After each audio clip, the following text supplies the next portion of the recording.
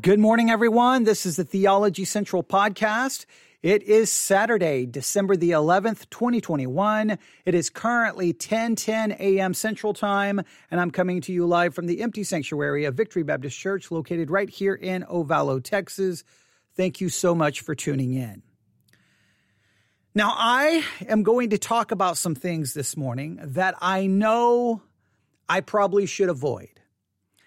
For some reason, I have a tendency to get myself in trouble because I won't color within the lines, right? It's like I'm that child sitting in the classroom. The teacher gives everyone that picture to color, and here's your crayons, here's the picture, color, right? And the picture is already there. All I have to do is color it, right? I don't have to draw it. The picture is there. All I have to do is just color it in. And everything's going great. The teacher walks by and says, "Oh, that looks wonderful. Great job." But as soon as the teacher walks by, I say to myself, you know what? I don't want to color within these lines. Why did they put these lines here? I'm going to color outside the lines. And then I just start coloring all over the place, all over the page, right? I don't even worry about what the picture is anymore. I just start coloring everywhere. And then the teacher walks back by and go, "What are you doing? Stay within the lines. You're not supposed to go outside the lines. You're supposed to color inside the lines." That has always been my mentality. Sometimes it's a strength, sometimes it's a weakness, and sometimes, well, it cost me greatly. I've talked about before how I was kicked off Christian radio for not coloring within the lines. And I've always seemed to have run into problems sometimes within the church or within Christianity because sometimes I won't color within the lines. And what do I mean about that? I'm not saying that there aren't theological lines that we have to stay within. Obviously, I believe in doctrine, theology.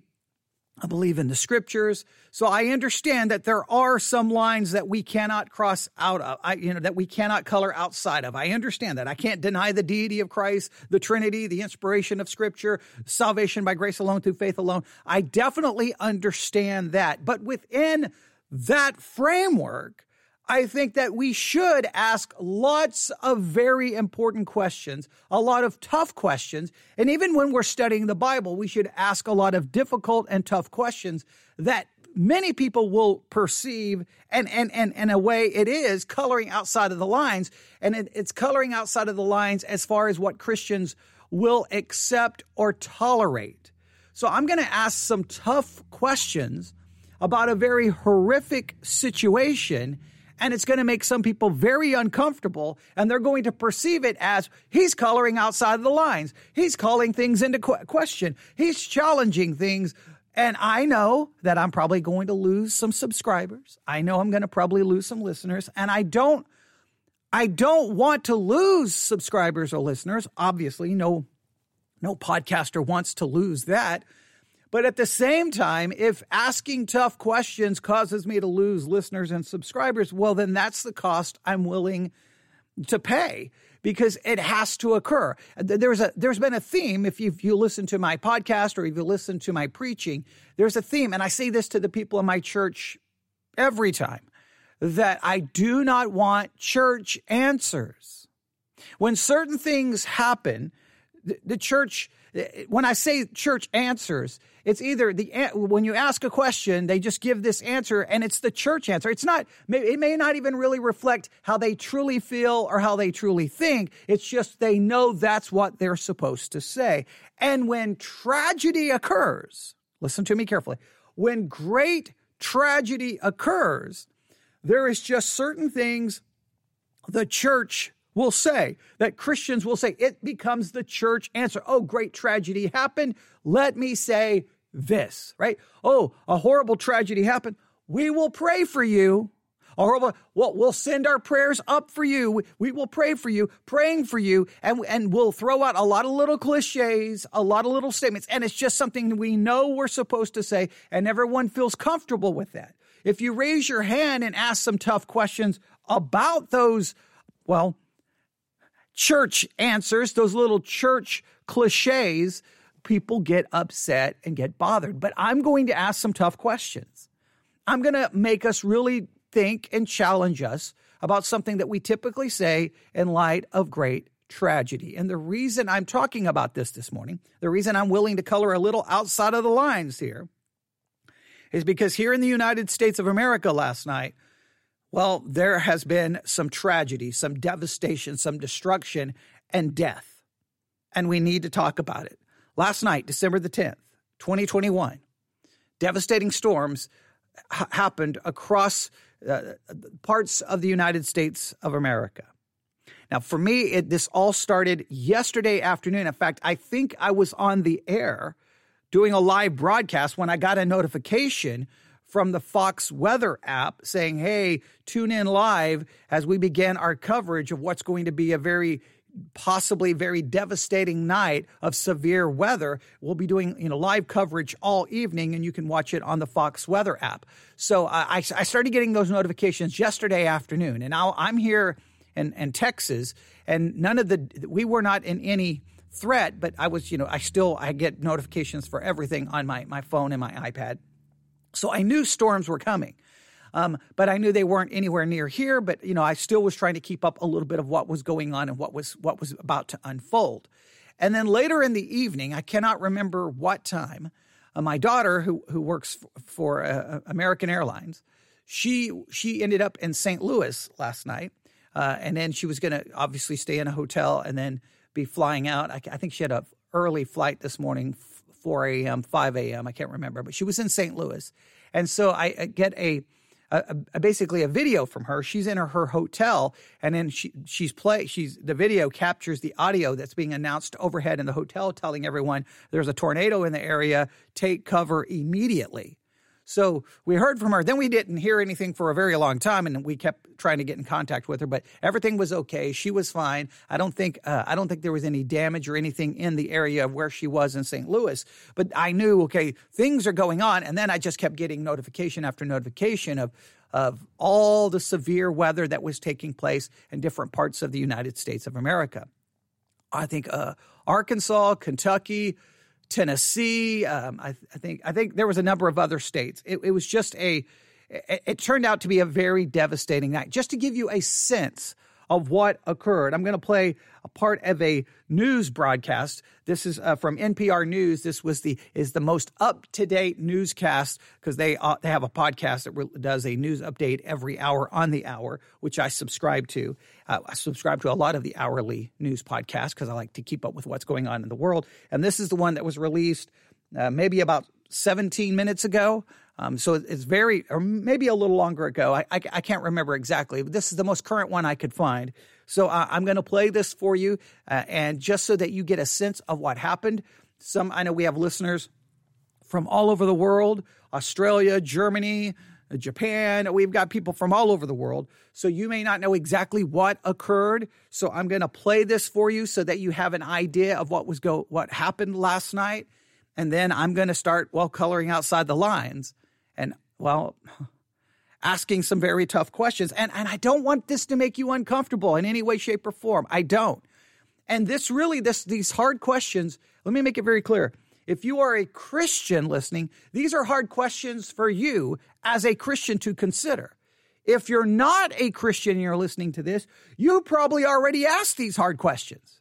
You probably ask these questions anytime people within the church give you our little church answers. You probably roll your eyes, mock us, and ask these questions. And probably you've asked these questions, and many Christians get either uncomfortable or they try to offer some kind of argument that's not very satisfying. So to Christians, I want us to really think about it. To the non-Christians who may hear this, I want you to know that there's some of us within the Christian world who are willing to answer, or not, how can I say this? Because I don't know if I have a good answer. We're willing to acknowledge the difficulty and willing to ask some of these tough questions that you're already asking, that you already think about, that you already don't, that may even cause you to question and doubt Christianity. But I just want you to know, within Christianity, there's plenty of us who understand some of the difficulties, some of the issues that arise when tragedy strikes, and that we are willing to struggle through it. Doesn't mean we always have good answers, but I'm willing to acknowledge I don't have good answers and willing to struggle and try to figure it out to the best of my ability. All right. So I hope that I think it'll be Christians who will get the most offended with some of the things I'm going to ask. And I think many non-Christians will be like, well, see, exactly. I asked the same questions, but they won't be happy that I don't really have a good answer either. So I don't think anyone's going to be happy with what we're about to do, but we need to talk about it, especially this close to a horrible tragedy. We need to discuss it, because these questions are in people's mind. We can try to avoid it. I think many Christians just try to avoid it and move on, but we can't. We have to talk about it. Anytime tragedy strikes, no matter if it's a tragedy small in number or it's a tragedy large in number, whenever there's suffering, there's pain, there's death, there's tragedy, there's going to be questions. There's going to be confusion. There's going to be anger. There's going to be bitterness. There's going to be issues that cannot be avoided. And so I thought I would start this morning off by not avoiding it, by facing it head on. And hopefully this will be beneficial. So here is the latest newscast from NPR. Again, I think this is from the one that dropped at about 10 a.m., so that's about 20 minutes ago. It may be the one from 9 a.m. I cannot be dogmatic, but it's definitely within the last hour or so. Here we go. Live from NPR News, I'm Giles Snyder. Storm swept across the Mid-South overnight, leaving a trail of destruction that could take many days to tally. Blake Farmer of member station WPLN in Nashville reports that storm system, hundreds of miles long, spun up deadly tornadoes. As the death toll mounts, it's already clear this storm is historic just from its sheer size. The tornado track through Kentucky alone is 200 miles long, says Emergency Chief Michael Dossett. It appears that this is going to be a quad-state event, all out of the same system, originating in Arkansas, through Missouri, Tennessee, and into Kentucky. While all 4 states have reported storm-related deaths, Kentucky appears hardest hit. The collapse of a factory in the town of Mayfield alone could be responsible for dozens of fatalities. And in some parts of the state, communications remain down. In Tennessee, more than 100,000 homes are without power. For NPR News, I'm Blake Farmer in Nashville. Kentucky Governor Andy Beshear says last night was one of the toughest in state history. He says scores of people are believed to have been killed. We believe our death toll from this event will exceed 50 Kentuckians, probably end up closer to 70 to 100 lost lives. Governor Beshear speaking before sunrise today as rescuers search for survivors at that candle factory in the hard-hit town of Mayfield. Beshear says more than 100 people were working there when it was destroyed by a suspected tornado. Pentagon spokesman John Kirby. Now that's horrific. I mean, you have destruction, you have devastation, loss of life.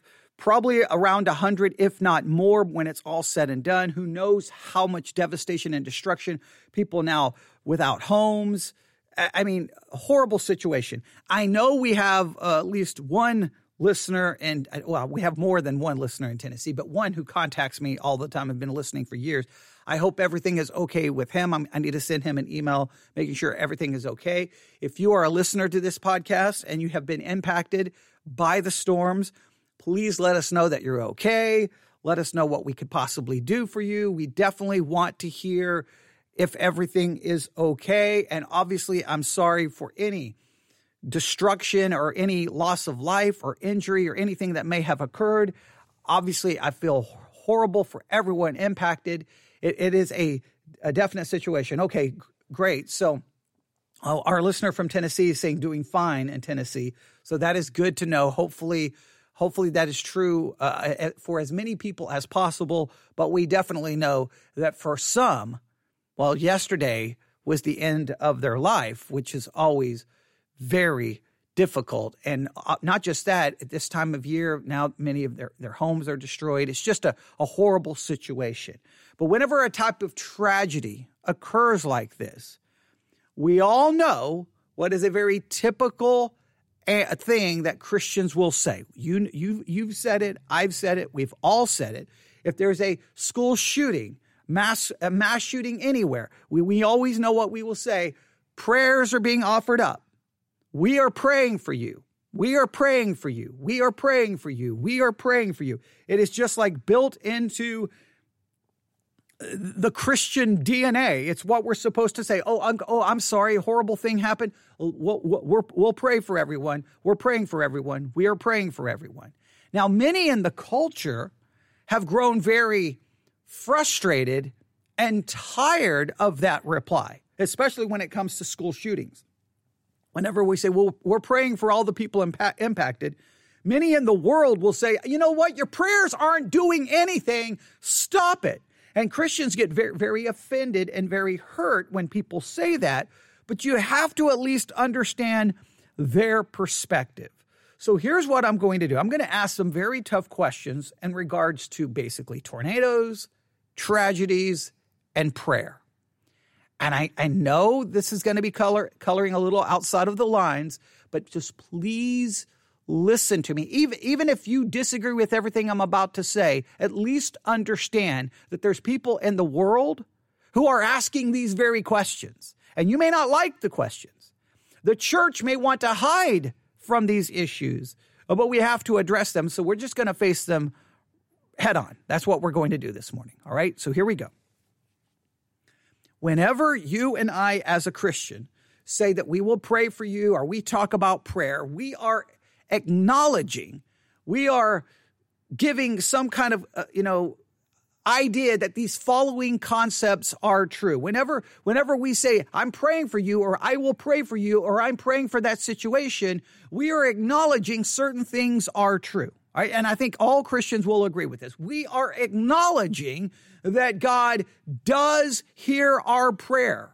That no matter how many people are praying, no matter where we may be, no matter who we may be, God hears our prayers.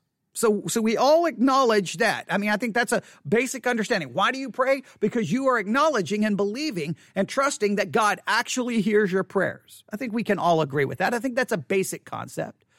The second thing that we are acknowledging is that God can and at times intervenes into human history to answer prayer, right? I mean, because there would be no point in praying if we didn't believe God does and can intervene into situations, right? We're praying for you. We're believing that God then can intervene to bring peace or to make the situation better, to heal, whatever the situation may be. We are acknowledging that God can and does intervene. So we are acknowledging that God does hear, that he can hear and does hear, and that we are acknowledging that he can and at times does intervene into time, into human life to answer prayer and to involve himself and to make a situation better.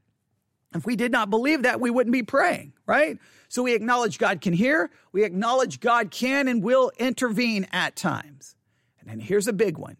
We also acknowledge that God has power to actually get involved and make the situation better. Not only does he intervene, we believe he has power to step in, to fix a situation, to make it better. Now, those are three big claims: that God can hear, that God can and will intervene at times, and that God has the power to fix a situation, to make a situation better. Those are absolutely gigantic claims. But and those claims are very basic. There's nothing controversial about that. That's coloring within the lines, right? I'm still within the lines, right? So everyone's happy with this, right? Well, praise God. I can pray to a God who hears. I can pray to a God who can and will intervene at times. And I'm praying to a God who has the power to actually do something. That's why I pray. That's why all people should pray. Amen. Thank you for an encouraging podcast, Pastor. That was wonderful. That was great. I can't wait to hear what you do next. Well, the only problem is what I'm about to do next is, well, now I'm going to color outside the lines. I want you to think about this. Acknowledging those three things, I think, are very true. I think are very accurate, but they raise some serious philosophical questions that we have to address. All right, so here's a person. They just suffered a horrible tragedy, right? Maybe they just lost family members in a horrible storm, or they're standing there looking at their home that's been completely destroyed with maybe all the Christmas presents they bought. Everything is just totally destroyed. And you say, hey, I will pray for you. Now, just think about what we're saying. I'm going to pray to a God who can hear. That means this is a God who has knowledge, a God who perceives what is going on, right? So I'm going to pray to that God who knows, who can hear, who can see. And I'm going to pray to that God who obviously knew and could see the storms develop. So I'm going to pray to the God now for you, that's the very God who knew the storms would develop, who understood what was going on, because by praying, I know that he can hear. I know that he can see. I know that's acknowledging that he has some ability to perceive and understand. So here's a guy who obviously would have perceived and understood the storms were developing and didn't do anything. Okay, I'm going to pray for you. I'm going to pray to a God who I know can intervene to make your situation better. But I'm praying to the very God who obviously could have intervened to stop the storm, could have prevented the storm, but he did not intervene. So I'm praying to a God who knew, who understands, who could have intervened, but clearly with that knowledge did not intervene, and the storms ripped across parts of the United States of America, leaving death and destruction. And then here's the third thing I'm saying. I'm going to pray for you to the very God who knew, who could have intervened, who obviously did not. But I'm going to pray to the God who has power, and now I'm going to pray that he will use that power to assist you, but it's the same God who had the power to stop it from ever happening. But he did not. So I'm going to pray for you. I'm going to pray to the God who could have stopped it from ever happening. I'm going to pray now that he will intervene and use his power to make the situation somehow better, but he's the very God who did not stop it, who saw it, did not intervene, and did not use his power to prevent it or to stop it from occurring or even intervening. Hey, okay, the storm is forming, it's on its way, and then God steps in and makes it stop right before it gets to the city, right before it gets to your house. He did not do any of those things. So from the world's perspective, so you're going to pray to the very God who allowed this to happen. You're going to pray to the very God to now help me, but that very God didn't do anything to stop it in the first place. So why would the God intervene to help me now if he didn't intervene to stop it from happening in the first place? Obviously, if he didn't stop it, then it had to be a part of his will, had to be a part of his purpose. So why would he now intervene now? You can see why people in the world will ask these tough questions. And Christians hate to hear this, but we have to acknowledge this. The God we are praying to on December the 11th is the same God who knew the storms would form, who did not intervene, and did not use his power to stop the storms from taking life and destroying property.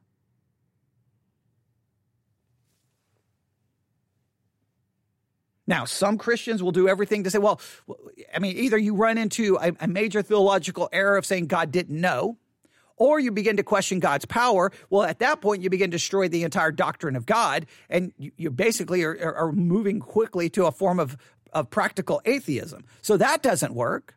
So some will say, God didn't want it to happen. Well, if God didn't want it to happen, then why did it happen? Okay, right? Okay, so how do you work that? You have some very difficult questions to ask. And this all reminds me of a very important section of Scripture, right? And I think we all know where I'm going to go. We're going to go to the book of Job because, what a perfect book to turn to when devastation and tragedy occurs. If you don't know the book of Job, clearly Job suffers horrible tragedy. There's death, there is destruction. And after he experiences the first round of destruction, he does this. Job chapter 1, verse 20. He experiences all this death, all of this destruction. His first response is this. Then Job arose, rent his mantle, shaved his head, fell down upon the ground, and worshiped, and said, naked came I out of my mother's womb, and naked shall I return thither. The Lord gave, the Lord hath taken away. Blessed be the name of the Lord. The reason I absolutely love Job's response is not because I relate to it, because I'm going to tell you, if I'm standing there today in Tennessee, Kentucky, any of the states that were impacted, and I'm standing there and either part of my family is dead or all my property is destroyed, I'm going to be honest with you. I don't know if I would fall down and worship the Lord. I'm just going to be honest with you. I've stated it so many times. I'm just a sinner sitting in front of a microphone. I don't know what I would do. I'm just going to be honest with you. I know maybe that's not what I'm supposed to say. I'm supposed to be all super spiritual, but I'm not going to pretend. I don't know if I would fall down and worship the Lord. I think I would probably be weeping, yelling, upset, devastated. I hope at some point I would just say, blessed be the name of the Lord. I hope I would do that. So I don't love this response because I can relate to it. I love this response, not necessarily because he fell down and worshiped the Lord, because I have a hard time even comprehending that. I love his response because he acknowledges that what has happened, God was involved in it. He doesn't deny God's involvement. I mean, look exactly what he says. So he says, the Lord gives and the Lord takes away. Blessed be the name of the Lord. He doesn't deny God's involvement. God somehow is involved in this situation. Job doesn't have a clue what's going on. Now, we know if we go back, God set up the entire thing. Hey, Satan, have you considered my servant Job? He sets up the entire thing. And not only does he set it up, he then gives and allows Satan the power to do the things he does. So God's in charge of it all. So Job theologically is absolutely correct. God is in charge. And that doesn't lead Job to say, well, if God is in charge, well, then I'm not going to worship him. No, it leads him to acknowledge God gives, God takes away. Blessed be the name of the Lord. I'm going to worship the Lord. Now, I know if you're listening to this and you're not a Christian, you're like, that's the most absurd thing I've ever heard. I understand that. But either you believe storms just randomly happen, there's no meaning, there's no purpose in it, people suffer, people die, that's just the way it is. There is no reason, there's no purpose. That may make you feel better. I know at the same time there's major philosophical questions of saying, nope, God was in charge. I know that people don't like to hear that, but the Lord is in charge. I believe in his sovereignty. This gets to his providence.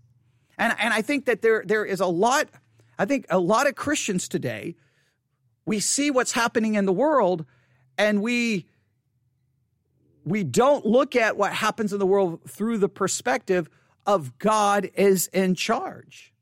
I believe in God's providence, that all things occur according to God's good will and pleasure. I strongly, strongly believe this idea, because anything else, well, then God is not in charge, and then you have all kinds of issues. But trying to acknowledge that it comes from the Lord, that's not easy to do. You don't want to believe that because it makes you question God's goodness. It makes you question, you may even question God's love for you, but somehow that you have to realize that God is in charge and we may never understand his purpose or his plan. This is very important to remember. Job is never given insight into why it happened.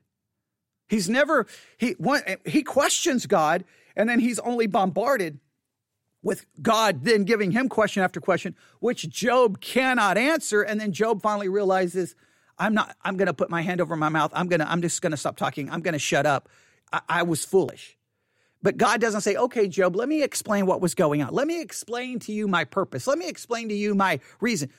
If we think that God is going to somehow give you an explanation to what happened, you're going to be sadly disappointed. But we have to somehow acknowledge God is in charge. I don't necessarily like that. I'm just going to be honest with you. I've suffered too many things in my life that I don't understand why. Why did that happen to me? But who am I? Who ultimately God is not in the business of giving me the answer. I love that Job acknowledges it's from God. To just drive this point home even more, after the second round of affliction and pain and suffering, and this time even Job himself is struck down physically and having horrible, these horrible boils and sores on his body. Then Job's wife comes along and says, hey, curse God and die. Just curse God and die. End it. This is ridiculous. Curse God, die, and then you'll stop suffering. And then Job's words are absolutely, again, amazing. But he said unto her, thou speakest as one of the foolish women speak. What shall we receive good at the hand of God, and shall we not receive evil? Once again, Job acknowledges that what is happening is from God, and that God is to be worshiped when what we receive is good or what we receive is death, destruction, and something that appears to be horrific. God is to be blessed and worshiped. I know from a lost person's perspective, this is insane. This is crazy, but this is the biblical idea and the biblical concept. And the book of Job just drives this home.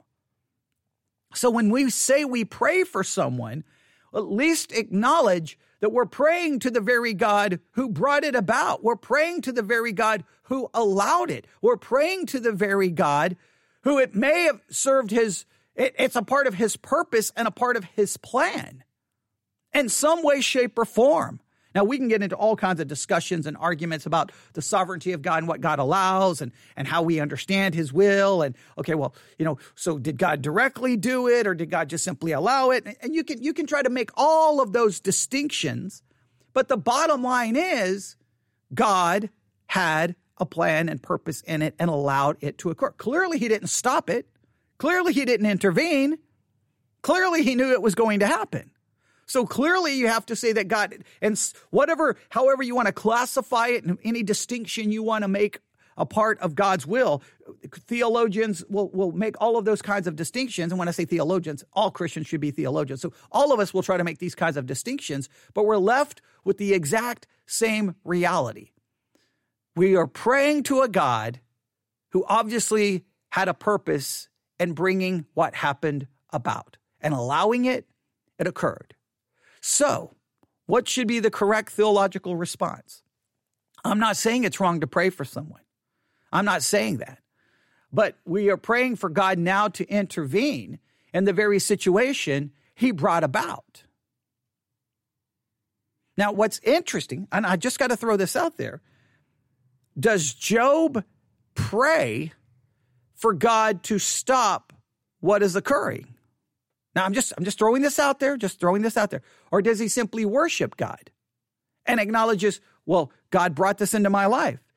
Does he petition God to stop? He questions God. He curses the day he was born. He is bothered. Then he spends most of his time trying to defend himself, from his great friends who accuse him of all kinds of evil. But it just seems odd that he doesn't seem,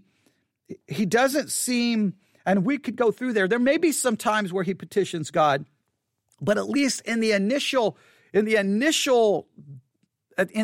phase of this, instead of saying, Lord, please take this away, please fix this, he just acknowledges God brought it.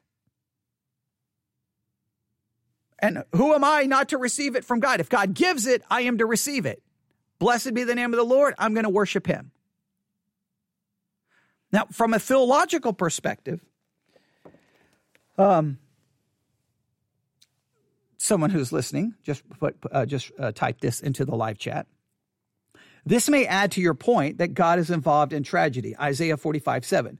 The one forming light and creating darkness, causing well-being and creating calamity. I am the Lord who does all these. Now, this is very important. I would have to go back into Isaiah 45 and find context, but clearly whatever was happening to Judah or to Israel, God was the one bringing it about. God was the one in charge. God brings about good and brings about calamity. You can't just remove God from calamity, because if you remove God from calamity, then there's something else operating outside of God's power, outside of God's control, outside of God's will. Therefore, you stop God being God and this other thing becomes God. Now I'm not saying you run around. Now you've got to listen to, please hear me out. I'm not saying you call someone up who's suffering and saying, hey, God did it. You worship God. I am not saying that. I'm saying these are theological things we have to understand, because sometimes we may not say something. Sometimes I think when we're trying to be sensitive, that we don't realize how insensitive it may come about. I'll never forget. For those who don't know, my mother died. She was 39 years of age. I was, teenager when she passed away. Tragic situation. Nobody saw it coming. Nobody knew it was going to happen. She was alive one day and basically gone the next, just like sadly for all of those people. Yesterday, while I was here in this church doing live broadcast, there were all the, 100 people in all those different states. Some of those people were going to work in those factories, whatever the case may be. They were planning their evening, probably making plans for the weekend or whatever the case may be, and now they're gone. I mean, they were living their life yesterday, and today they are gone. They're now in eternity. Okay? But I'll never forget, my mom was there, then next thing you know, she's gone. It was absolutely tragic and devastating. And I'll never forget being at the cemetery, and people were walking up and saying all of their, again, trying to add words of comfort. But I don't think I said this to anyone at the cemetery. I don't think so. I probably said it to some Christians, especially at the church, and probably offended a bunch of people. But I was very upset. I was very mad. But I remember, we'll pray for you, and God works all things out together for good, and it's all going to be fine. And so I think I remember saying something along these lines, probably mean, probably hurt somebody's feelings. I'm like, so you're going to pray to the very God who allowed my mom to die? You're going to pray to him? The very God who didn't do anything to save my mom? That's the God we're going to pray to? Now, I know that sounds mean and that sounds harsh, but I wasn't willing to color within the lines and play the little, okay, well, praise God. Let's pray to the very God who allowed my mother to die. Yeah, thank you so very much for your great words of comfort. See, sometimes as Christians, we don't realize that maybe we got to be very careful what we say. Maybe sometimes it's better not to say anything. Maybe it's just sometimes better just to be there. Remember, Job's friends started off great. They just sat there with him. But we always feel like we got to say something. And I don't think sometimes our words are comforting. Or maybe they're comforting to some people. They weren't comforting to me. And I went through, and you say, well, you sounded bitter. I was. Well, you weren't handling it in a very theological way. I agree. I was also a teenager, hadn't been saved very long. But I just want you to see that I understood. Now, wait a minute.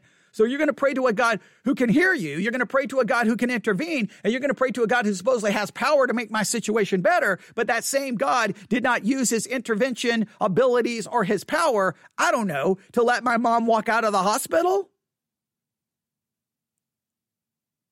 When my father got cancer, he died. God didn't use his intervention abilities to stop the cancer. He didn't use his power to make it go away.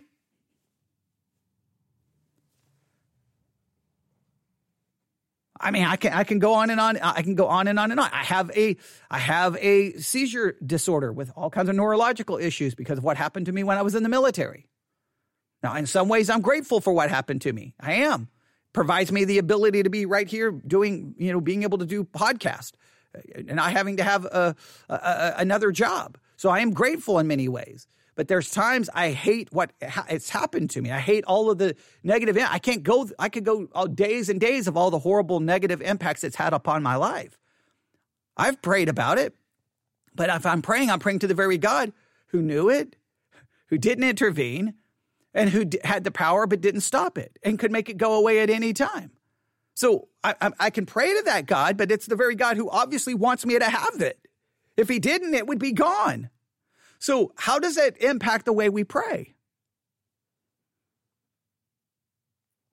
Now, I'm saying this for Christians. And again, don't run around throwing this in the face of lost people. That's ridiculous, because what I want you to understand is that lost people ask these questions. See, if you've ever hung out on maybe a web discussion board with atheists or agnostics, they will ask these tough questions. They talk about, so you're going to pray to the God for comfort after a school shooting, but that's the very God who could have stopped the school shooting. So what in the world are you, what?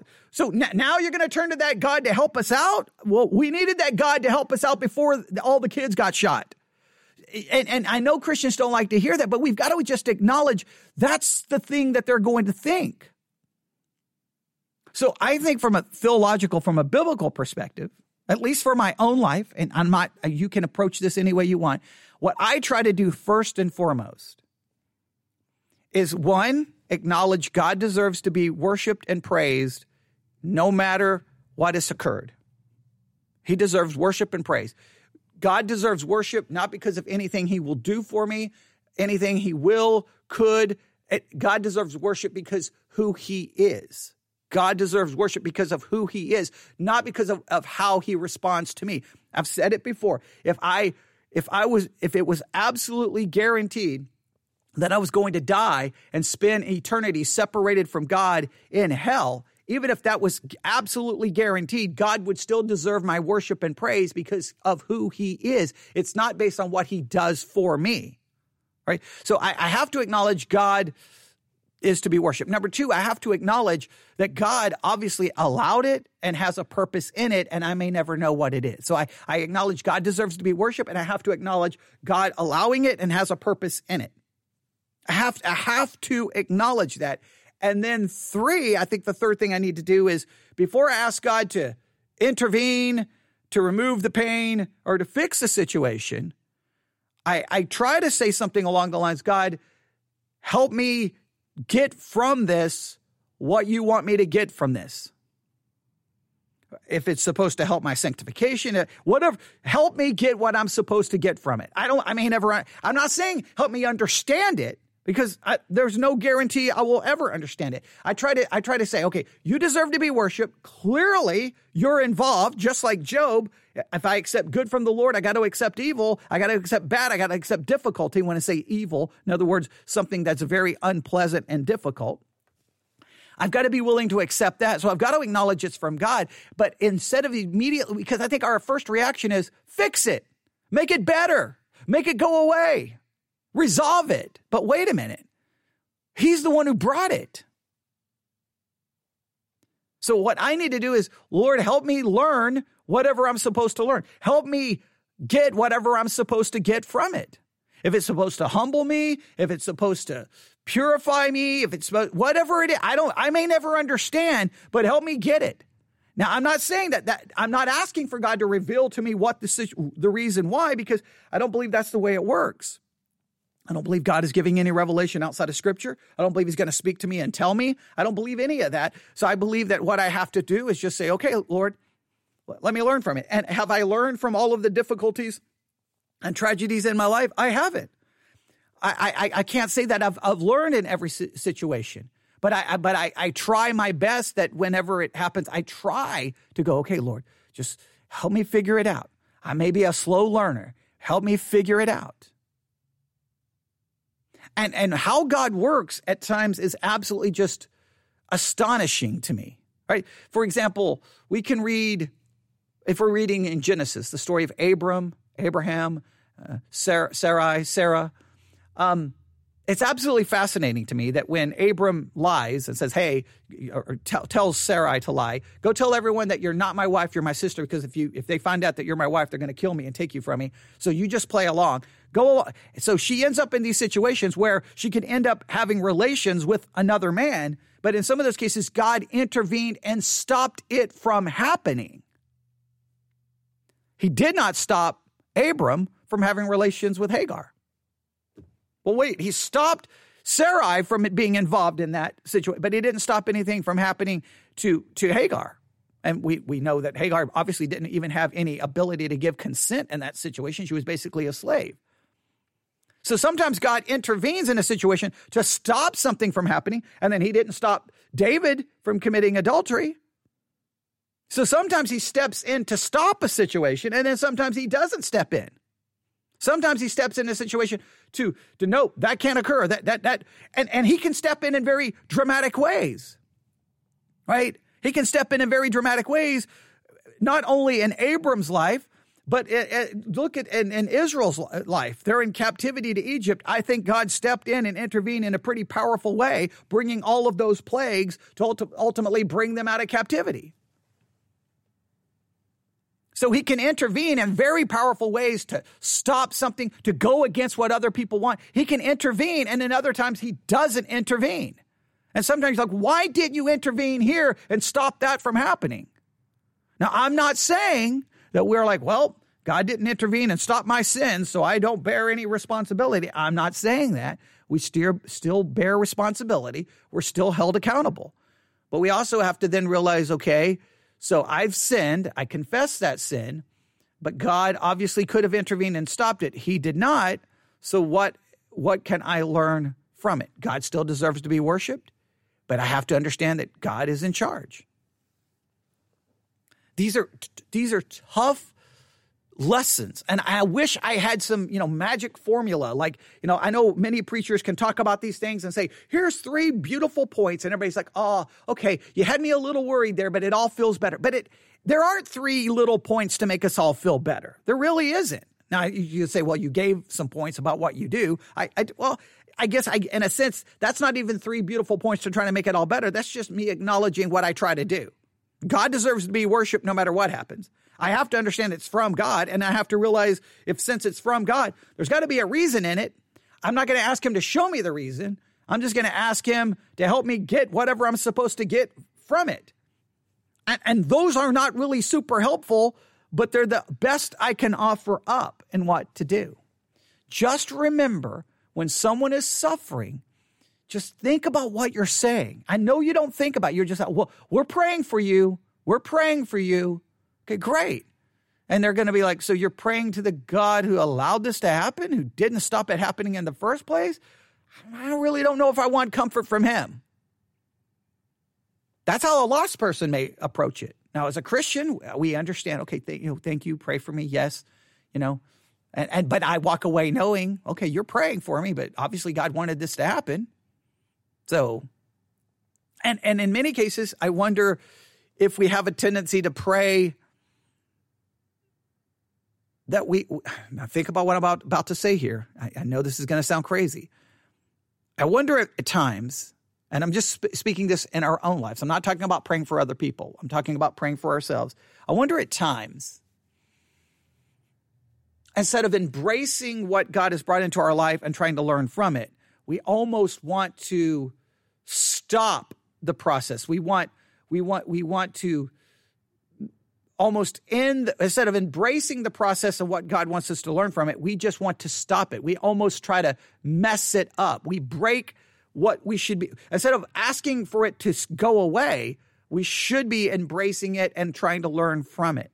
Maybe sometimes we're too quick, because it's almost like we pray as if, well, God, hey, God, I don't know if you're aware of this, but this really bad thing happened and I need you to fix this and I need you to make it go away. But if God brought it into my life, should I be so quick to pray that it goes away? Because it may be the very reason, that may be the very purpose God has for me for that particular time or for a particular season. Now, this gets into, God's sovereignty, man's responsibility. Let me make it very clear. If we talked about this in our study of Romans 8, God foreordained, it was predestined that Christ would suffer and die. At the same time, the people who crucified him are still considered evil and held responsible, even though Christ was ultimately offered up out because of God's preordained plan. So God's sovereignty is there. It doesn't negate man's responsibility. I know that's always hard to reconcile, but all I can say is God is sovereign, man is responsible. That's the best I can come up. There's no easy way of reconciling that, and I don't think it's so easy to reconcile. Scripture just seems to indicate that. Hey, God offered up Christ. It's according to his preordained plan. However, the people who crucified him are still held responsible for their evil actions. And then that gets into secondary causes. And, well, you can go read the London Baptist Confession or Westminster Confession of Faith on God's providence. And you can see how that all gets into the discussion, which can get very technical and very philosophical. I'm not saying it's not worth your time to study it. I just think at some point you've got to step back and just go, you know what? There's some of this I cannot reconcile. There's some of this I cannot understand. But I can understand this. God deserves to be worshiped no matter what happens. Whatever happens comes from God. I got to acknowledge that, not trying to blame everything else. And then just realize, you know what? I got to try to learn from whatever God wants me to learn from this. And I don't know if you could hear outside. There's some car making all kinds of noise right outside the door. But hopefully that did not distract anyone. But it was extremely loud. Okay, so, all right. I hope that's beneficial. I see this is one of the situations I feel like I just need to keep talking. But the reality is I don't need to keep talking. The reality is you have to start thinking and struggling and living with it. And many of you have probably asked these questions forever in your life and struggled with them. And you're probably going, well, okay, great. You've asked the same questions I've asked and you've provided me no answers because I don't think there are any easy answers. Are there any easy answers in reading the book of Job? I'm always just baffled by how everyone's like, what a wonderful story. I'm like, there's nothing wonderful about the story. It's horrible. Okay. It's horrible. And I know people get mad when I say that, but it's just like, that is just a crazy, I mean, there's death and destruction. Job suffers and suffers and suffers and suffers. When he finally asks God some questions, he gets bombarded with more questions. Job basically has to just shut up. Nothing is ever explained to him. Nothing is ever revealed to him. And obviously the things he originally lost, those, especially as far as children dying, those children are not obviously restored to him. He may get other children, but all of that initial loss remains actually, well, he lost it. So we always try to paint it's like by the time we get to the book of Job, it's like Christians come along and like cue the Disney Channel music and let's turn this into, a Hallmark moment. And it's not a Hallmark movie. It's not a Disney movie. It's real life. Someone who suffered and never truly ever understands why. But he knew that it came from God. He knew God should be worshiped. And whatever he definitely learned that he definitely learned that he may never get the answers, and he just needed to be quiet. So I guess he did learn some lessons from it. I don't know what else to say on this Saturday, December the 11th. I just know this: there are people suffering. By all means, you can pray for them. If you know someone who is suffering, just be there for them. Listen to their frustrations. Let them express their pain. Let them express their frustration, their anger. Let them express it without always being there to correct it and rebuke it. Let them express it. And then most importantly, instead of saying, I'm praying for you, how about just do what you can. Instead of saying, I'm praying for you, do something. I'll never forget. I'll end with this. I was in Tennessee. I don't even remember what year it was. I was in Tennessee, and I got a notification from I got a phone call. I can't remember. I don't even know what. I don't think I had any kind of electronic device to get a notification, but I use that terminology because everything today is a notification. But I get a phone call about that this local area had been hit with a devastating flood, and that it was really, really, really bad, and that people in the church had been impacted. And so when I finally get back from Tennessee back to Texas, someone who attended our church at that time, I remember hearing that, hey, their house was completely destroyed. And I remember walking up to their house and I'm like, what in the world happened? Everything, it was gone. I mean, they barely got out. The waters just came rushing in so quick. They barely could even get out. It was crazy how bad the whole situation was. I can't go through all the details because, this could turn into a 2-hour podcast. Let's just say their house was devastated. Their house was destroyed.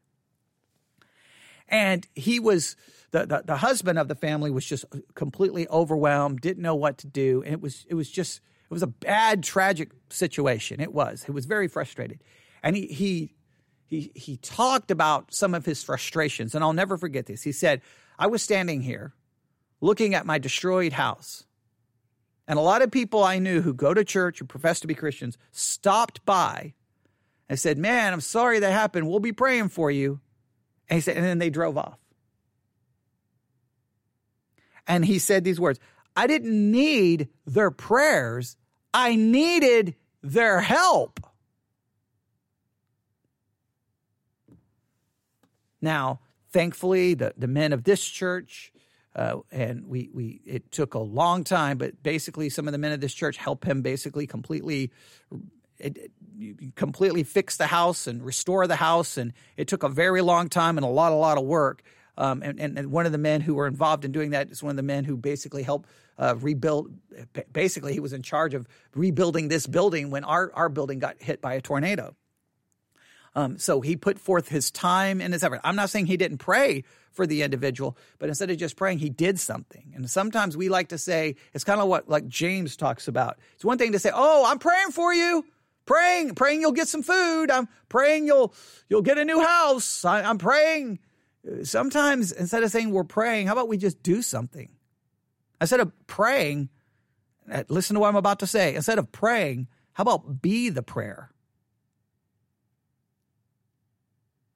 Now, there's nothing we can do. There's nothing we can do. I mean, literally, sometimes there's nothing we can do. And so all you can do then is maybe just be there. And I think the worst thing you can do is sometimes saying things that are actually more hurtful. There are so many people out there who have faced great tragedy and then tell these horrible stories of how people in the church responded, how people in the church acted, and they always remember what people said. And again, I'll never forget standing in front of my mother's grave and people just walking by saying and I know they didn't mean to hurt, but some of the things they said, I'm just looking at them like, what in the world are you talking about? Like just stop. Please just stop talking. Please just be quiet. Let me figure this out. Stop with your little Christian, coffee mug slogans, your bumper sticker slogans. I don't need them. And life, the Christian life can never be lived with bumper sticker slogans, with coffee mug slogans. It can't be with your cliches. It's a complicated situation where there is the existence of an eternal God who's all-powerful and all-knowing, who's omnipresent. Yet there is the reality of pain, suffering, death, and tragedy. And trying to understand how to navigate the reality of a God and the reality of horrible tragedy is the never-ending process of living out your Christian life. Living out your Christian life is living between those two realities and trying to understand it and navigate it. And cliches and bumper stickers don't fix it. Little 15-minute devotional sermons that just offer a pretty picture and try to give everyone an easy answer, that don't help people. Now, maybe for some people, let me take that back. For some people, maybe it does help them. But for many of us who ask tough questions and don't like to color out inside the lines, we start coloring outside the lines, and at some point we get so frustrated we just want to throw away the entire paper and just want to walk away and say, you know what, I'm just going to leave all of you because you people are crazy and you're not helpful. You're actually hurtful. And I know that's not the intention of many Christians. They have good intentions, but they don't ever stop to think about all of the philosophical and theological implications of some of the things they say. Worship God, acknowledge whatever happens comes from Him, good or bad, and realize and pray that you'll learn whatever lesson there is in it. I wish I had easier answers and better answers, but hopefully you'll at least appreciate the discussion, and hopefully it will help you in some way, shape, or form. And if there's anyone out there who did suffer during the storm, I say this all the time. If there's something I can do, let me know. Yes, we're a small podcast, but I will do whatever I can to offer any kind of assistance that we can offer, whatever our ability can. And I will definitely bring whatever issues or concerns or problems you are facing to the attention of other people and see what we can do. That's the best I can say. That's the best I can say, that I will do what I can.